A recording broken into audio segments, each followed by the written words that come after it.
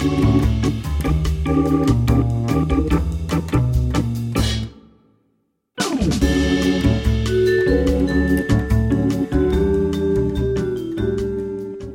and welcome to Upstream with Jim and John, father and son conversations about discipleship and culture in the Pacific Northwest. I'm John. And I'm Jim.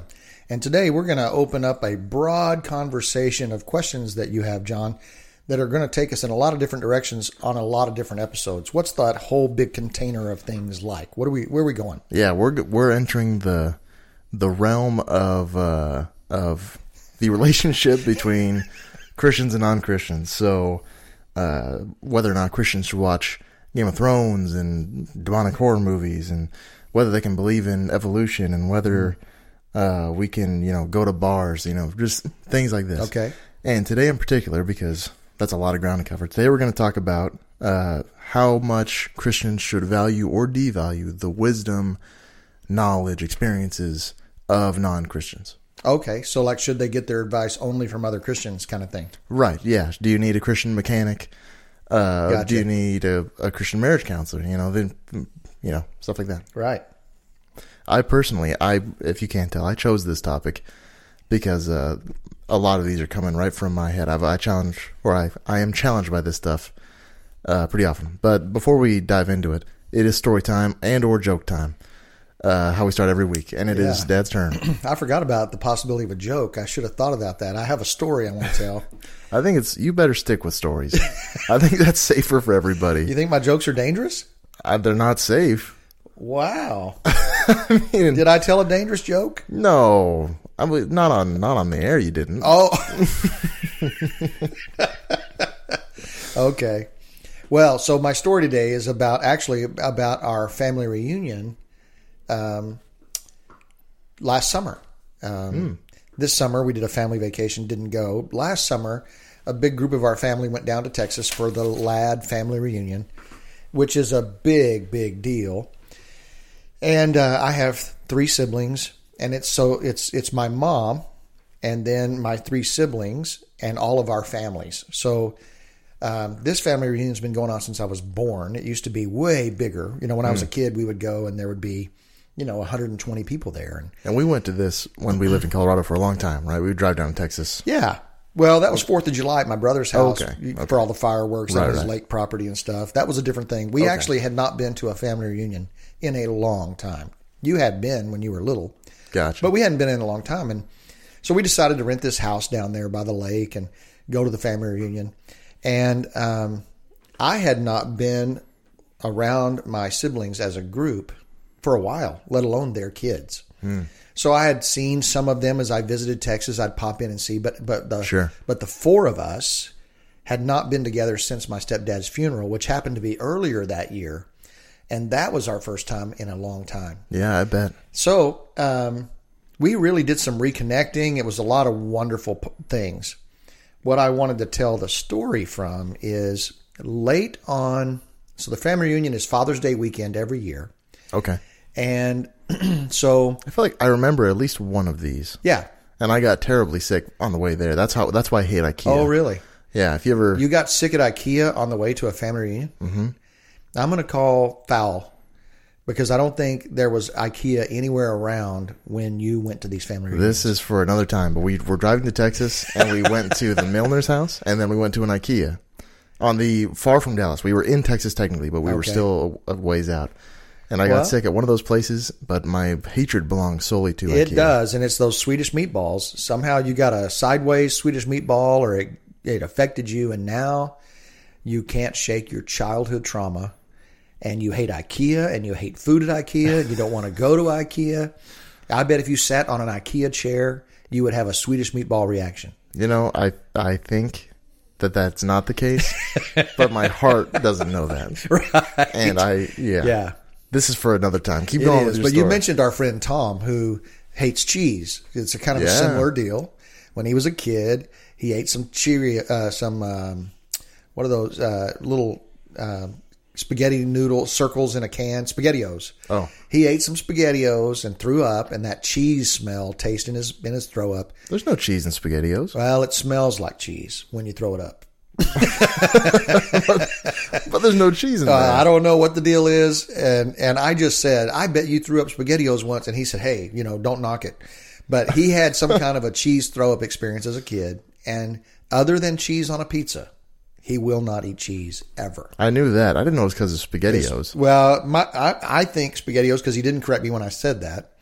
But the point is, he had a childhood experience like yours that rather than mature and grow out of and put in its proper card catalog spot in your life, it continues to affect you. So there's probably some hypnosis therapy we could get you that would cure that. To be clear, I don't get nauseous when I look at IKEA furniture. And, see what I did there? I talked about hypnosis therapy to help you because we're going to talk about can non-Christians help us. Yeah. Should you go to a Christian hypnotist or a non-Christian hypnotist?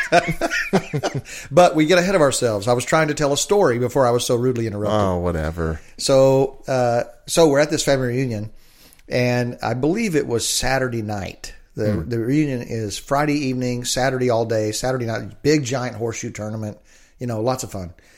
And then Sunday, morning, everybody starts packing up and they're done. Well, Saturday night, one of our family members lost his wallet. And we realized that at about midnight. Yikes. When we got back to the house we were staying in, because we weren't camping. Everybody else is camping there. Yeah. So we go back to the campgrounds to try to find this wallet, a needle in the haystack at this state park. No kidding. Because he had been all over the state park. It's dark. And John, I was blown away. Every member of that family, my nieces, my nephews, their spouses, their kids, as soon as they realized what we were doing, they hopped up. They had been sitting around enjoying each other, talking, getting ready for bed, swapping stories. As soon as they knew we were looking for that wallet, all of them stopped what they were doing. Some of them moved their vehicles and shined headlights so we could see more grass. All of them grabbed flashlights. It was like we were searching for a lost child. Holy smokes. And I could not believe their kindness, their care about this situation. I was just moved by their commitment to each other and their commitment to us. And when we had been, really in a gap for so long, that's what made me feel loved. Is they didn't put me in a different relational box because I had been distanced for a while. Sure. And I wanted to tell that story because it profoundly impacted me at how amazingly kind and loving and generous and good these people are. I'm really proud of my extended family, and that was just a powerful moment. That's great. Yeah, that's a different variety of story than we normally tell. My heart is warmed. Did he find the wallet? Your heart is warmed. Well, this is the funny thing. No, we did not find the wallet until the next morning, after we all lost sleep. And did he not lose the wallet? He did not lose it. It was in a bag that I'm not going to name who it was, but he said that he had searched that bag, and it was in that bag in the morning. Well, so it could be a Festivus miracle, and the wallet magically reappeared because Jesus put it in there, or more likely, he just didn't see it. No harm, no foul. You learned that your family really loves you. And, it was awesome. They didn't just love me. They loved all of us. They loved our kids, and they just were kind. And the thing is, they were that kind all the time, sharing with each other, making sure nobody's going hungry. Does anybody need anything? They just were open-handed and generous. I don't know why it impacted me so much, except that I think that thing's kind of rare. Well, if you're anything like me, I might not care so much that you're missing your wallet. Hey, I'm tired. I'm going to bed. I hope you find it. Yeah, good luck. I got a flashlight. You want to borrow it? But I'm not going to carry it around and help you. I'll give you a quick prayer on my way out. Well, this is what we're sleep. realizing is we're just such, turds. Yeah, lazy, selfish. Yeah. That's what moved us. It's not that maybe the whole world is that kind and you and me are the only ones that aren't. Yeah. Welcome to the Lazy Selfish Podcast with your hosts, Jim and John. How to be a Christian and live for Jesus and remain selfish at the same time. And never have to get out of your lazy boy. We might be experts on that. Man. That's sad. I'm feeling really convicted. We should move on to something that's talking about other people than ourselves. Okay, let's get the spotlight off of ourselves. Yeah, no kidding. Yeah, shine it on someone else. But It's a real good conversation. I know you've been thinking about this.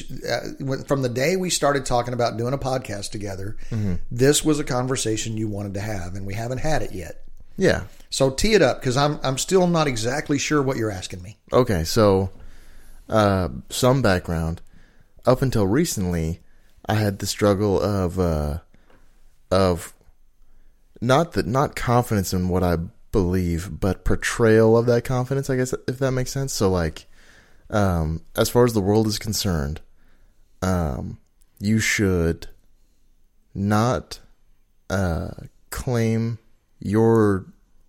what you believe to be true is the truth more so than what other people believe to be true. You know what I'm saying? That's not culturally acceptable. Exactly. For you to be like, well, actually, I right. know that yeah, exactly. That's exactly right. Yeah.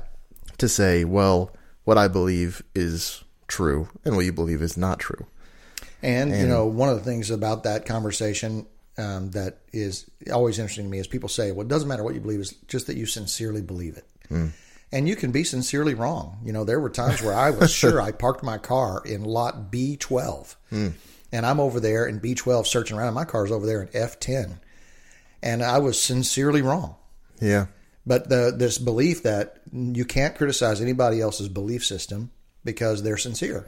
Yeah, and not even criticize, just in how certain you are allowed to be. Okay, yeah. And so I felt pretty certain, but not in the way that how should I word? I guess in the way that I can say that this is factual. So faith Right. in essence is I believe this, not that this is true, if that makes sense. Well, so this is a good point. This is a good place to insert. We're gonna have some disclaimers throughout this podcast, I'm certain, because the subject is so touchy and nuanced. So God is a huge being. His intelligence no one can fathom. His ways are beyond our understanding. If God is so small that your 3 pounds of brain can figure him out and know for certainty what God is like, then your God is too small. So while we say there are some things we feel certain about, it is also smart for us to hold our hands open, knowing that there are a lot of things we don't know. Yeah, and it's not certainty in who God is and how he works. It's certainty that he is and that Jesus is who he said he was. Yes. And things like that. And even then, certainty is probably the wrong word, but just a confidence. Yeah. And so finally, through, mostly just through scripture reading and that, just that they don't say if I'm right. They never phrase it like that. People, and when I say they, I mean, Peter, Paul, right, biblical Jesus, authors. Yeah, biblical authors. It is just, this is the way this is, yeah. And I really hope that you consider it this way. And so what I'm not trying to say that you can, I am saying that tact is important. So not just be like, well, if you don't believe what I believe, you're wrong. But just carrying yourself that way, not being afraid to say that you believe that what you say is more true than what other people are saying, and that is not, I guess, I don't know if politically correct is the term there, but that's not cool. Yeah. It's deemed inappropriate. Right. But I would say that you are allowed to do that scripturally. On certain things. There are things we know and things we don't know. Yeah. So, Paul, would go to blows over people distorting the gospel and making it say something it didn't say. And so there were sacred truths that are so crystal clear, so fundamental to who God is and how his relationship with human beings works and what salvation is like and what God asks of us, all of that. There are some fixed items that Paul would say, these are foundational to understanding God. And so I won't budge an inch. Yeah. And there are others that there are principles that guide you that are not hard and fast fixed items. Yeah. So it's important to distinguish between those. Well, and so this is sort of the crux of the issue is that you're supposed to keep an open mind. Yeah. And I'm saying you're supposed to and they, and these are just sort of the tones, the atmosphere of the culture we live in. Exactly. And so if you're looking for hard data, I don't have that. 80% of people think you should do this. Right. Just general Well, sense. 73% of statistics are made up on the spot. Yeah. Save it for the joke segment. Okay. But that you're supposed to keep an open mind. And I think that, well, for me, it was the epiphany that there are certain things where I can say, I'm not going to consider that. Like certain things like the divinity of Jesus and propitiation and salvation. And things where if someone were to say, well, what about reincarnation and Jesus? I can just say no. You know, because for you, it's a fixed item. That's like the Exactly. sun rises into the east and sets in the west. Exactly. This is the way it is. This is the way the world is made. And so I've led us down a little bit of a tangent, but this is foundational to the topic of today, because this sort of of choosing your stance creates a type of us and them, even if and not in a negative way. Yeah, where- even as that even term- if you don't want it to, Exactly. it by virtue does. Exactly. And back to biblical authors, they never deny that sort of reality of the situation. Right. Where there is kind of a line in the sand. Yeah. And so, then it became this way where how much of what people who believe these truths that I believe in are not so, how much of their wisdom is of value to me? So that's the question we want to focus on. Yeah. I think there's also a tangential question that maybe for one of these other podcasts, because we're going to go deep in this, but we want to stay focused on each conversation. Mm-hmm. And I just lost my thought about where that was going, because when you were teeing that up, it made me think of something a little bit different. But the conversation today is, because they see the world fundamentally different than me, mm-hmm. different than I think God sees it or describes it biblically, do they have something to offer me in my life? Is that what you're asking?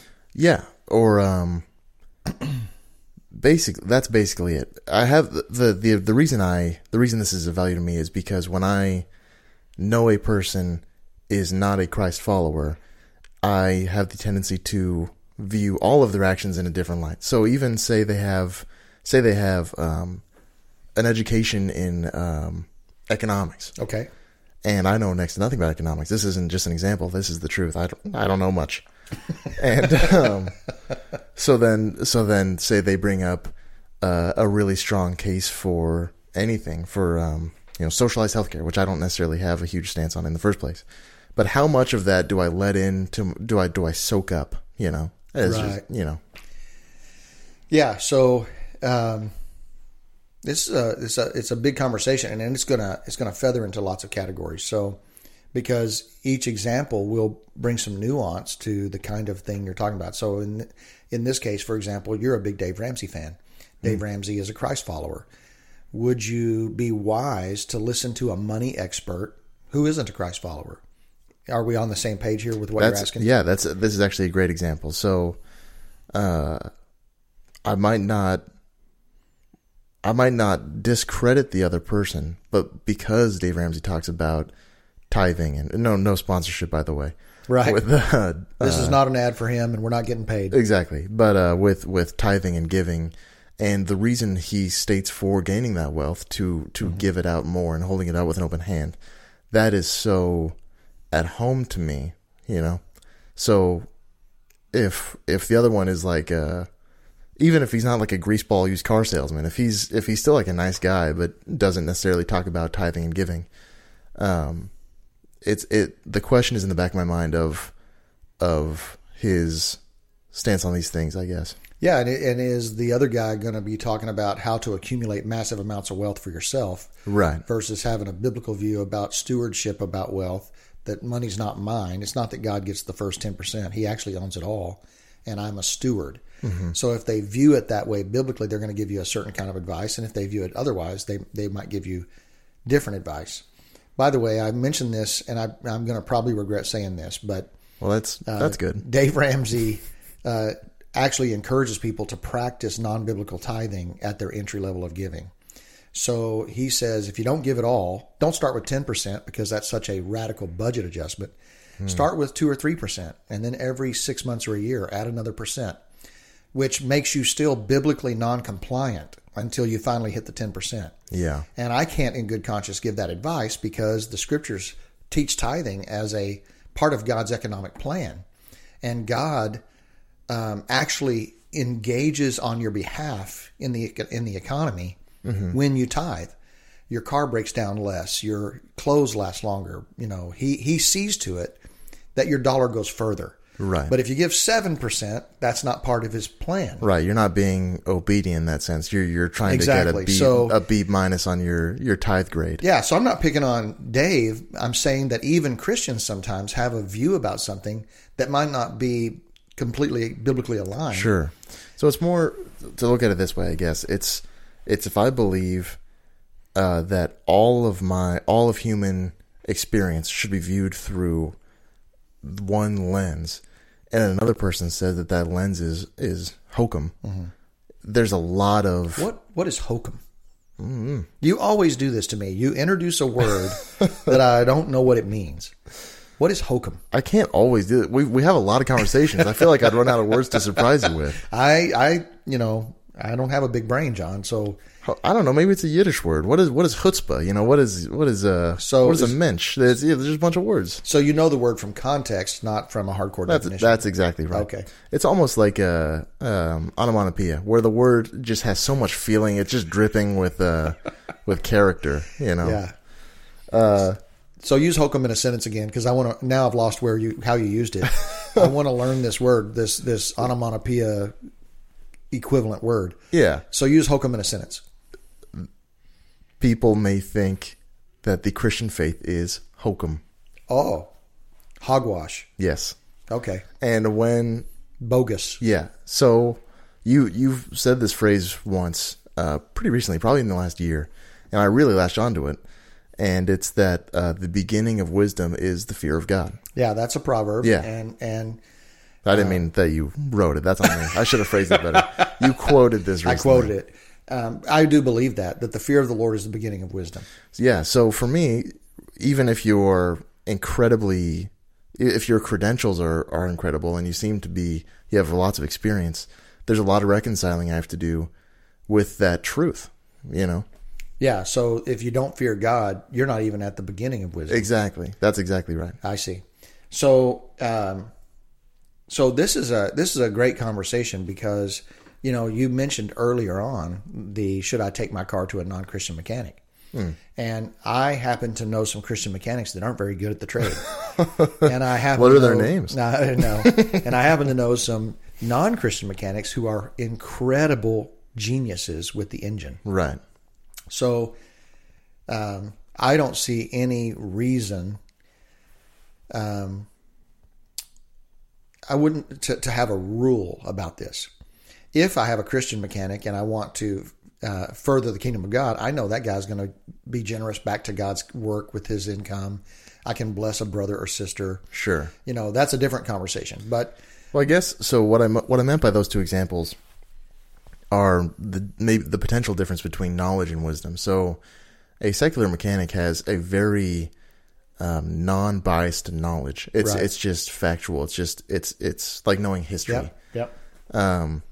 That's not even that objective in times, but as opposed to something like a counselor or a therapist, and so that's more the wisdom or the opinions on the soul. Mm-hmm.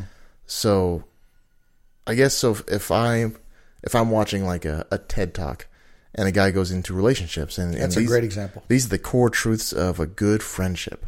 And he's an outspoken atheist. What would you say I can glean from that? Can I really internalize those if they seemingly don't have anything wrong with them? So what'll end up happening probably in this conversation is we'll end up with some planks of truth that together build a foundation to stand on as you navigate these questions. And one of those planks is that all truth comes from God.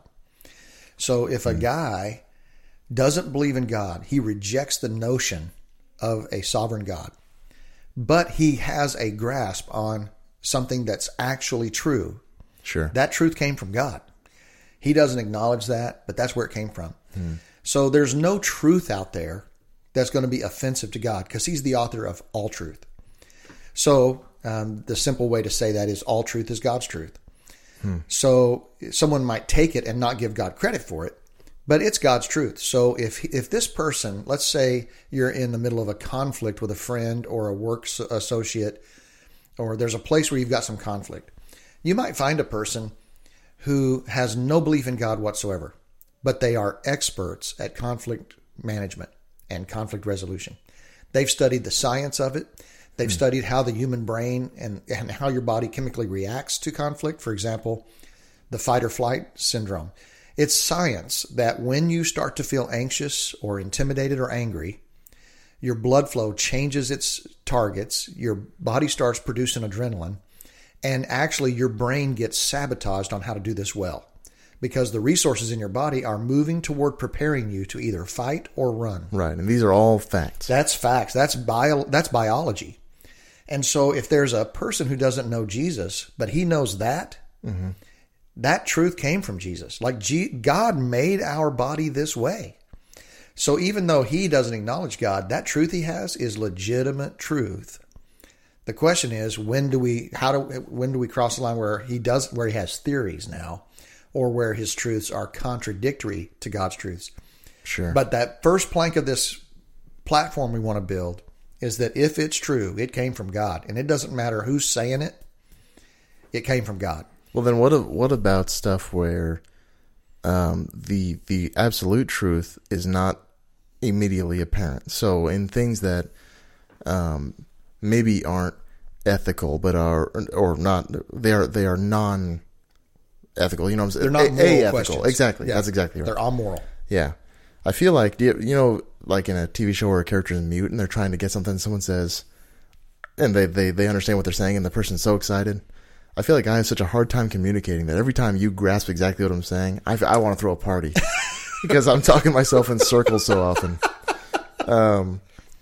But right. So for non-ethical questions or things, so just like a lot of politics where, and a lot of those are ethical, but so like immigration. And even Christians fall on either side of this thing. Yeah. Where it's less murky like that. Do you have advice there? Yeah, I think that. More murky, first of all, I think that the second plank I would lay down on this conversation is humility. That I need to always bear in mind. I've got 3 pounds of brain. I have my own context that I've been through, my own education, my own family of origin. And so there's a whole lot I don't know. And there are people who are smarter than me who agree with me. And there are people who are smarter than me who disagree with me. So I need to have a humility about what I believe. People who say I'm right, everybody else is wrong, they scare me. Sure. There are a couple things that I know to be true. I know that God made the heavens and the earth. I know that Christ is the Son of God and that he came to redeem us and woo us back to God. That he's on a rescue mission, not a condemnation mission. These things are really important. These are things I know. But there's a whole lot of things I don't know. And so when you're talking about amoral truth or non-ethical impact, there's room for a range of views. So, for example, the idea of poverty. I am white, middle class. My family was very poor when I was born, but by the time I was in the 3rd grade, we were upper middle class probably. And my dad ended up becoming fairly affluent. So what do I know about poverty? Not a lot. And even though I love God and the scriptures call me to concern myself with poverty, to make an effort in God's name to express his heart towards the poor, there are some things I don't know about poverty that someone who doesn't know God at all, but who grew up in poverty, particularly if they were a minority in poverty, they can help me understand the complexities of poverty far better than a white Christian wealthy man could. Sure. So I need to have humility about that. One of the things, this is important to me because I care about poverty. And when you start thinking about poverty, you realize how much of the scriptures call us to care about the quartet of the vulnerable. the orphan, the widow, the poor, and the alien. It's all through the scriptures, just this call that God's people should be leading the way in speaking up for those who have no voice and moving toward those who are experiencing poverty. Yeah. But I don't understand poverty. I've never experienced it. And when I started studying poverty and asking people, Christian and non-Christian, to explain poverty to me, I realized that I viewed poverty as purely economic. But the truth is, poverty is a poverty of voice. It's a poverty of education. It's a poverty of opportunities. It's a poverty of nutrition sometimes. And when you are malnourished as a little child, there become mental, intellectual limits that are placed on you biologically that can't be fixed. This whole crazy thing about poverty. Well, I need to learn about that. And I need to learn about that from anybody who understands it. Sure. That's good stuff.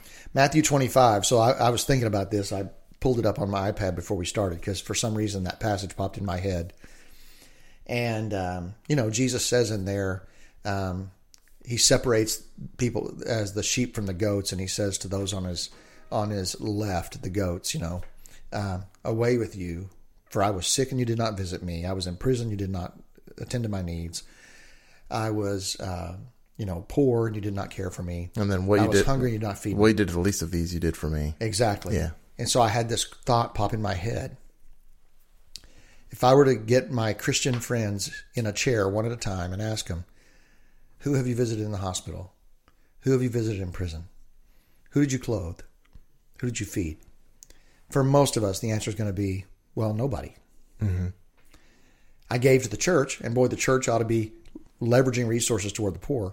We're drifting off subject here, but just this is all on this idea of humility, that while we love God with all of our hearts, and while we're trying to understand the scriptures, which were written over a span of hundreds of years in radically different cultures than ours, and we're trying to understand that literature, the Word of God, in today's culture, there's so much room for us to not get it exactly right. So there needs to be this overwhelming humility that says, I'm just trying to find my way to honoring God, honoring His Word, and I'm not the end-all be-all. That's why this blanket thought that I should only get my advice from Christians and I should only consider Christians to be wise because they fear God, I'm going to miss out on tons of powerful truth because there are people who do not fear God, who know things I do not know. Yeah. So I guess what gives me pause there is not in that the humility plank. I think that's amazing. That's really, really good.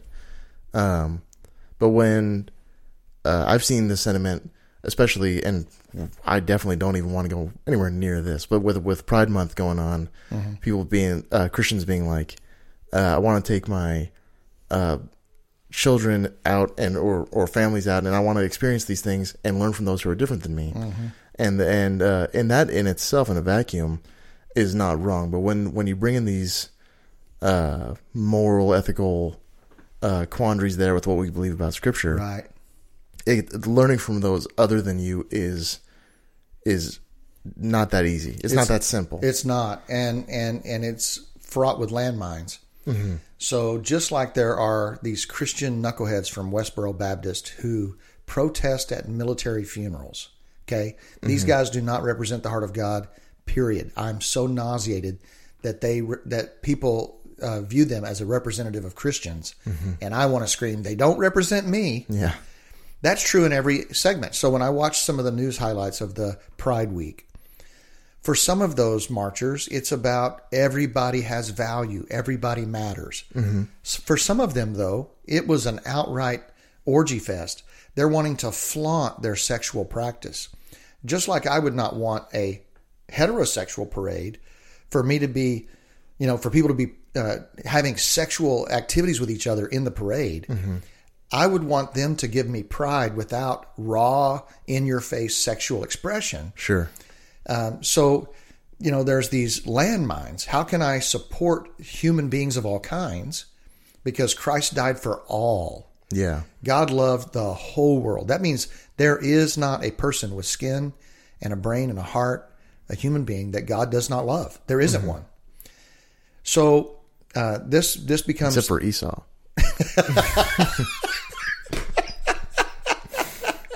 Badoots. Well played, John. Now you've just opened a whole can of worms. Sorry. Jacob have I loved, Esau have I hated. What in the world does he mean there? I didn't even say it. Just act like I didn't even say Well, it. I know, but you can't just drop that and walk away. That's not a... I don't know. I don't know if I would edit that out or not. Let's leave it, I guess. But that's a tangent. Okay. I just poked a little stick of dynamite and ran away. I guess. And run. Yeah. You just popped the pin, threw it in there, and ran away. Who did Christ die for? Mm-hmm. The whole world. He died for these people. Yeah. So how can I love all human beings and yet not endorse a non-biblical sexual ethic? Sure. As that example. Yeah, that's exactly what I'm... Yeah. And so that becomes touchy. What you find in the person of Jesus is that he's accused constantly by the religious people of embracing a non-biblical ethic because he's loving prostitutes. He's letting that woman wash his feet with her hair. And they said in their mind, if he knew where she's been with that body of hers, he would not let her touch him. Mm-hmm. And he's thinking, this woman has a messy, broken life, but her heart is hungry to know God, and God's heart is hungry to know her. That's all he cared about. Sure. So you have these people who are messy, who have lifestyles that the scriptures would not endorse, and they love being around Jesus. I wonder, why is it that people with broken, shattered lives aren't begging for Christians to be around them? Why is it they feel judged by us and rejected by us instead of embraced and walked toward God with us? Mm-hmm. So something there we're missing, and I think that touches on this question you're asking. So there's this tension. I have to love everyone. I want to be in relationship with anyone who's open to an honest relationship, mm-hmm. and yet I cannot practice, endorse, or resource a biblically violating activity. Right. Yeah. That sounds like a whole other episode to me because I don't have the slightest on that one. Well, that's another episode because the question that emerges out of that is, should I go to a gay wedding? Right. We had in the simplest terms, the court case that kicked all this off was the baker who did not want to bake a wedding cake for a gay wedding. And he went all the way to the Supreme Court because his cakes are art, and that makes it an expression, a speech. And so he said, I have the freedom of speech to create speech with my cakes that match what I want to say. And I don't want to say that. It was a privilege. We had the woman who was representing him to the Supreme Court speak at a class that I was in on media law at Northwest. That's very interesting. And it's technically constitutionally illegal to legally compel speech to make somebody say something. And because of his art was speech, they could not compel him to. And see, I can see that on both sides. My impulse was, when all that was going on, and I had not thought of the art angle at that point, and the speech angle, but my cry of my heart was, don't just bake a cake for their wedding. Make it the best cake you've ever baked in your life. Show them that you do what you do for the glory of God, and producing the best cakes on earth is one of the ways you bring glory to God. Yeah. And so my impulse on that was, not only do you bake the cake, you make it amazing because that reflects Jesus in you. But to say, I will not support you. And again, this is a complicated question. This is one of those where there is not a crystal clear line. Jesus' first miracle is at a wedding where he turns water into wine. And he doesn't turn it into non-alcoholic grape juice. Because the host of the party, when he tasted really good wine, he said, dude, usually people serve this first, and then when people have had too much to drink, they bring out the cheap stuff. You have saved the best stuff till last. This was the real deal wine. What in the world is Jesus doing there, right? Yeah, but I would say with this example, that might be not only an endorsement of the practice in the wedding, it would be misleading. So say someone sees that and be like, oh, so Christian, so it's okay. Party on, bar. Exactly. Right. Yeah, I can be a Christian and endorse homosexuality. So it's all being a creator there for him, being that artist, and then eventually, he didn't know this at the time, I'm sure, but being on the international stage, I don't know if it is that simple that he should have just made an amazing cake. Yeah, again, it comes down to that compass of what you're going to navigate with there. For me, I think what I was sitting in a corporate training event, and they were talking about vision statements. And they were going through these corporate vision statements, putting them on the screen one at a time. And all of a sudden, the Salvation Army's one was up there, and it said to share the love and gospel of Jesus Christ to all human beings without discrimination. And I stopped seeing the rest of the slides. I couldn't stop thinking about that one. To share the love and gospel of Jesus Christ to all human beings without discrimination. That's why I would have baked the cake. If they said, hey, you made the cake, we'd like to invite you to the wedding, I might say, man, I'm sorry, I can't come to the wedding, but please enjoy the cake. Because that's where I might say, okay, I'm not going to go and be there. That would, again, come down to personal conviction. Mm-hmm. But I want to love all human beings without discrimination. And that's where it gets fuzzy. But we've gone way off course here, because the real question is, can I learn from these people? Well, that is the real question. I don't know, because that's a huge part on making sure that you are viewing Christians and non-Christians exactly the same. I had this thought preparing for this episode that just as there might be landmines in the truth of non-Christians, there's a lot of stuff, especially in the history of Christians, that people believed that are entirely non-biblical and are dangerous, evil things. The guy who taught, I forget his name, the man who led the Azusa Street revival in L.A. that became the Assemblies of God and the its counterpart, which I forget that name too. But his mentor was a terrible racist. He didn't believe in co-racial worshiping, right? And it eventually led to him completely denouncing the Azusa movement. Wow. And I believe that guy's in heaven right now, hanging out with every other saint that ever lived. Well, if you have to get every question right, the thing is, entrance into heaven is not a knowledge exam. It's a blood test. Are you in the family? Has the blood of Jesus washed you clean? Are you part of the family? We all have things we're not right about. Yeah. Hate is a different thing.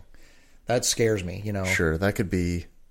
Yeah, that could mean that he didn't fully understand what his own redemption, right. what he had been forgiven. Right. Yeah.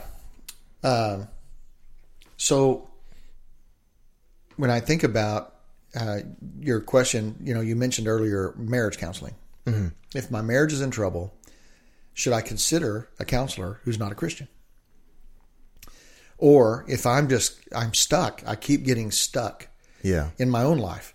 I hit these walls of intimidation. I keep creating the same problem over and over and over. And I used to think it was everybody else's fault, but now I see a pattern in my life. I've left this trail of this kind of episode over and over and over in my life. Something's broken me, right? Mm-hmm. So I have an acquaintance. I like him, but I don't know that he would call me his friend. We don't know each other well enough for that. Okay. But I have this acquaintance who's a pastor who had a moral failure. And he did not, and he says this, I have no reason to doubt him. He says he did not sleep with her, but he had done a lot of sexual communication with her on media, and he had a passionate kiss with her, one passionate kiss, okay? And his whole world blew up because he immediately confessed. But man, the things he had done on social media with her, private messaging and all that. Anyway, she was a certain age with a certain age of children. And in his therapy of finding his way to figure out what went wrong in him, that he would violate everything he believes about God's word, everything he believed about his wedding vows, everything he believed about sexual purity with God.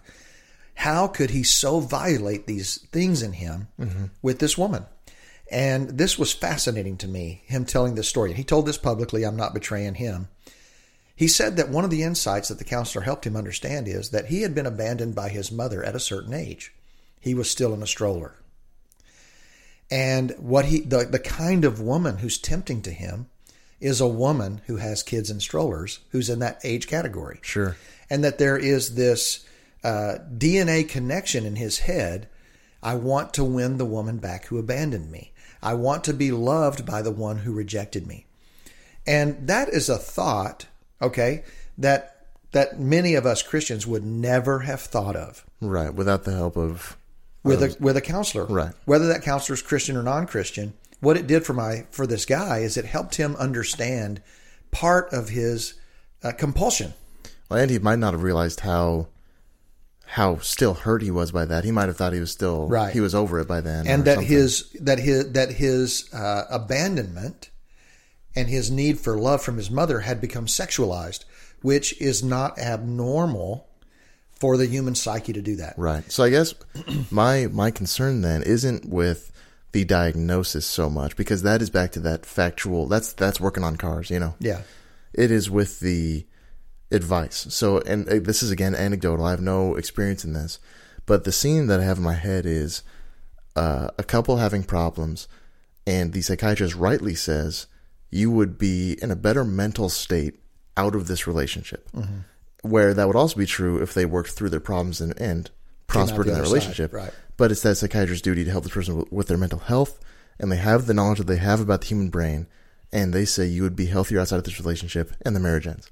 That's the scene in my head. Yeah, and they have watched enough patterns of human behavior to predict with a pretty high degree of accuracy where this thing's going to go. And it's not going to come out good on the other side. It's not going to go well. And so the best predictor of future behavior is past behavior. What the person needs to, the work they have to do to actually change. You know, Sue and I were talking about this morning, that like 70% or 80% of change efforts fail. 80% of people who seek to lose weight don't. Yeah. You know, change is hard. And so this counselor might know your husband, if this is the case, your husband needs to so dramatically and fundamentally change, and he's not got the toolbox for it, and he doesn't have the commitment to it. Mm-hmm. So I would encourage you to walk away from this marriage. That's your question. Right. And whereas a biblical perspective would be that you made a vow before God that you would not give your heart to another until death. So here's my personal view on this question is that I vowed to Sue that I would not give my heart to another woman until she's dead. Mm-hmm. I might separate from her if her behavior is unacceptable. I might even divorce her if that became a tool in the toolbox to try to eventually build our marriage. If I needed to do that to protect me and my kids and the finances because she's running up debt, you know, whatever the scenario is, I might even go that far. And this is my vow, I haven't had to try. I haven't been pushed on this. Sure. So with humility, I say, this is my commitment. I hope I could actually live it out. I would not pursue another woman to be my wife until Sue is dead. I would hold out for that to turn around. I might not live with her, but I think that's what the scriptures would call me to, unless she was unfaithful or abandoned me. Now, those are the two cases biblically where I'm given an out. Yeah, so what I'm saying then is you as a counselor, which you've acted as marriage counselor before, can, for one, has this background of faith informing this this belief and this conviction. And the counseling training. So, and if you were with a Christian couple that's seeking counseling, you have this assumed intimacy. I've talked about this before with Christian communities where your base foundational level of intimacy with a stranger on the street is zero. Or get some points for being in the same region as each other, knowing, hey, we're both in the Pacific Northwest. Right. In a Christian community, it's already started pretty high because you haven't we start off at a 3 or 4. Exactly, because you know what each other believe or report to believe about certain things. So we have a shared experience. Right. Say a practicing secular counselor, a counselor for a non-religious organization who's still a Christian, couldn't give that advice with the same backing, with the same reasoning, because it's not ethical as a Christian counselor. Yeah. So I might dig a hole for myself with certain listeners. And again, I say this with humility. I might not be right. Mm-hmm. When I'm talking to a couple that even claim to be Christians or not, but they come to me because they want biblical counsel. Mm-hmm. I ask them pretty early in the process, are you willing to save your marriage? And if one or both of them I just say nodded, no, sorry, I should say. Mm-hmm. yeah. If one or both of them say no, then I tell them, your marriage can't be saved unless you want it to be saved. Sure. So I can sit here and waste a lot of wind and try to persuade them to want to save their marriage. The psychological fact, the sociological fact, is if you're done, and I have found anecdotally when that a wife can take a lot of emotional beating. She can take a lot of emotional disappointment, a lot of hurt. But when she finally reaches the place where she says, that's it, I'm done, it's almost impossible to get her to change her mind. So as a counselor, I would weigh that in and say, well, here's what's in front of you. I think he could win your heart back. And there's a biblical path for that. And if he's willing to do it and you're willing to be open to it, give it some time and see. Yeah. But I'm also professional enough to say, if you both want it over, why are we having this conversation? Because it's over. So you too, in that moment, are dealing with the strictly logical information that you have, knowing if they aren't willing to try, it's not going to happen. And I do, yes. But I ask them about their faith. Is your faith informing your decision that you're making? And if you care about God and you care about the glory of God, let me ask you this question. What scenario in your story would bring the most glory to God? Well, the answer is not, well, we divorce, we go find new spouses, we have a great rest of the story. No, that would not bring the most glory to God. The most glory to God would be for him to resurrect this thing that's dead right in front of you and show his power in the renewal of your hearts, both toward him and to each other. So I try to cast a vision for what God could do and what would bring glory to God. But I also know if they say it's over, it's over. So then this is what I'm asking then. Would there be any time that I should, like, say, because you aren't a educated psychologist. Right. I have a concentration in college in psychology. I took probably 9 hours of master's. I was going to get a master's in marriage and family counseling. I quit after about 9 credits. So I know enough to be dangerous. But all you're saying now is really resonating with me. This sounds like if I were ever in trouble with my marriage, I would want to go someone with the same convictions as you. And you're not illiterate on the subject. So as opposed to someone who has a doctorate in psychology and is a practicing, more or less decorated counselor. So am I right in that? Yes, with an asterisk. So I know a guy who is a Jesus-loving PhD level counselor. And I have asked him, because I encounter a man or a woman, many times in my life, I've encountered a man or a woman who say, I had an affair and my spouse does not know. It was 10 years ago. Should I tell them? Okay. And so I asked my friend, because I wanted to know what a PhD counselor would say to that. Sure. Who's a Jesus lover. Right. And he said, absolutely not. Wow. And I was blown away by the answer. Yeah. And my mind went to James chapter 1. If confess your sins to one another and pray for one another that you might be healed. And I believe there are levels of healing that cannot come without confession. Without crossing that threshold. Right. And so, but his statement was, your marriage is already hard. And if this comes out, it could push it over the edge of not being salvageable. So he's purely pragmatic in this, that if you want to give your marriage a chance, I would hold that card in my pocket, because it's only going to make this harder. And so, do I agree with him? I don't, because I want to trust in the supernatural power of God, that if I confess, we actually have a pathway to a whole new, deeper level of connection, authenticity, and transparency in the future that we don't share now. Because a secret is always between us, even though she doesn't know it. Right. So there you go with a conflicting idea from a Christian counselor. Right. And is he right or am I right? I don't know. At the end of the day, this kind of tracks back to that personal responsibility. Let's say, John, you get advice from someone and they're not a Christian, and you get advice from a Christian, at the end of the day, the one who's responsible to obey God is you. So whatever advice you get needs to be informed by your own faith.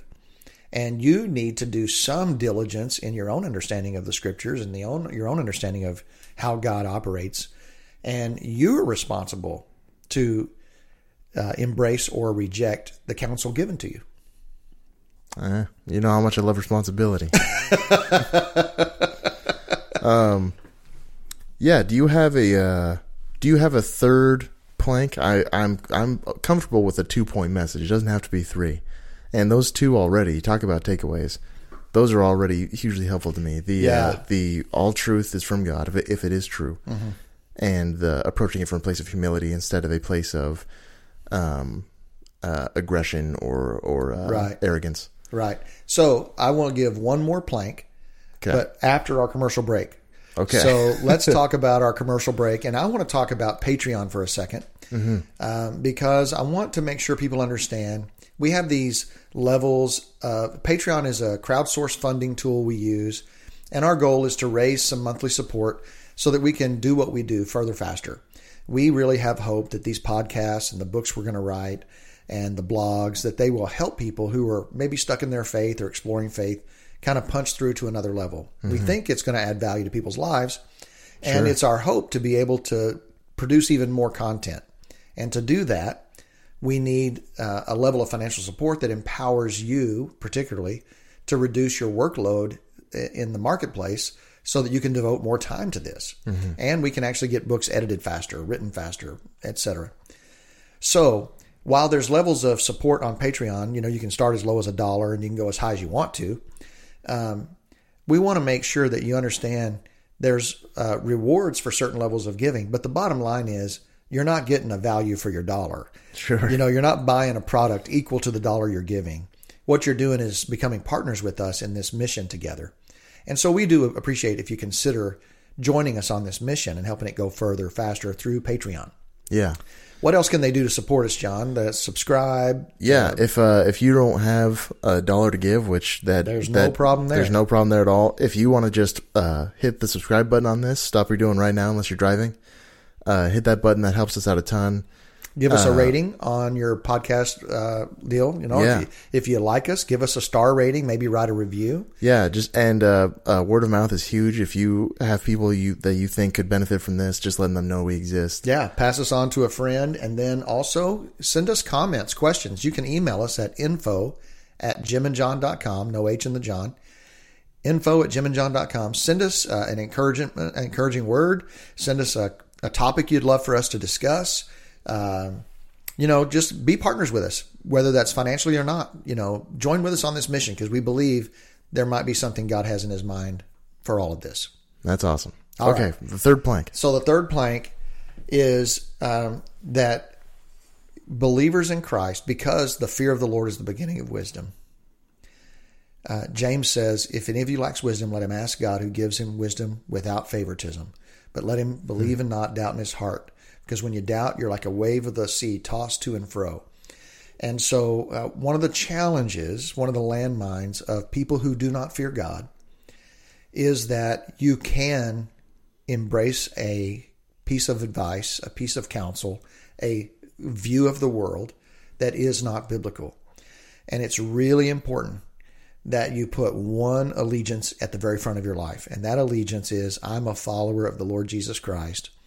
I submit to the authority of his word. And here's the thing. I don't think you will ever regret that.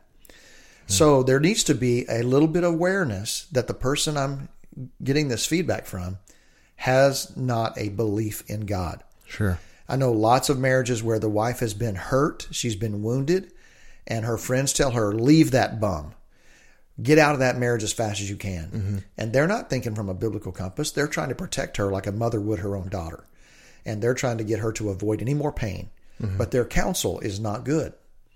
It's not whole. So I think that when you do hear the discussion, one of the questions we're going to answer in a future podcast is, can a Christian believe in evolution? Science is a great example of this. And so it's really important to have not disrespect not criminal suspicion, like malice, like you fear malice from the non-believer, but that you be alert that they do not share a fundamental belief that you share. Sure. That all truth comes from God, that God is in the middle of my situation, and that the miraculous is possible. Just by virtue of removing the miraculous from the conversation, you eliminate something God might want to do. You're dealing with a whole different reality that they are, just by viewing it that way. Exactly. So, man, hold on to a supernatural God who wants to insert himself in your life. If Abraham told a counselor, God just told me to take my son up on a mountain and kill him, that counselor would say, I'm calling the police. There's no way that's God. You're going crazy. Mm-hmm. And yet God did that. And there's going to be times when God prompts you to do something that makes no sense to people who don't understand God. So make room for that and hold that possibility of the supernatural as part of your plank. Like, I'm going to be humble. I know that if it's true, it came from God. And I know that God is in the middle of this story right now. And he might lead me in a way that's counterintuitive. He might do a miracle. He might ask me to stand for something that everybody else says is impossible. Because God does the impossible. That'll preach. I say this every time. That's an ebook. Well, all right. So we've gone a long podcast this time. Yeah, John. this is a record. So, man, we just want to say thanks for listening. Do you have a takeaway from this, John? I think your 3 points are my basic takeaway. It's been really good. My realization again about how there's even hit or misses within the fold of Christ followers, faith, because humans are just kind of busted. Yeah. But mostly, because I think back to the very beginning tangent was going from humility over humility and not willing to claim this the truth. Is true, right? Besides that, I don't think I have issues with the humility so much. So the first one, that all truth is from God, that's extraordinarily helpful to me. If I had to pick a takeaway, that would be the one that I'm going to try and That's good. Hold on to tight. That's good. Well, hey, thanks for listening today. Hope you'll stay tuned and check out the blog, the website. Yeah, jimandjohn.com. No H in John. Yep. And we got an Instagram account at Jim and John. Mm-hmm. We have a Twitter at Jim and John 1. And, man, we'd love to hear from you. So have a great day. We'll talk to you next time.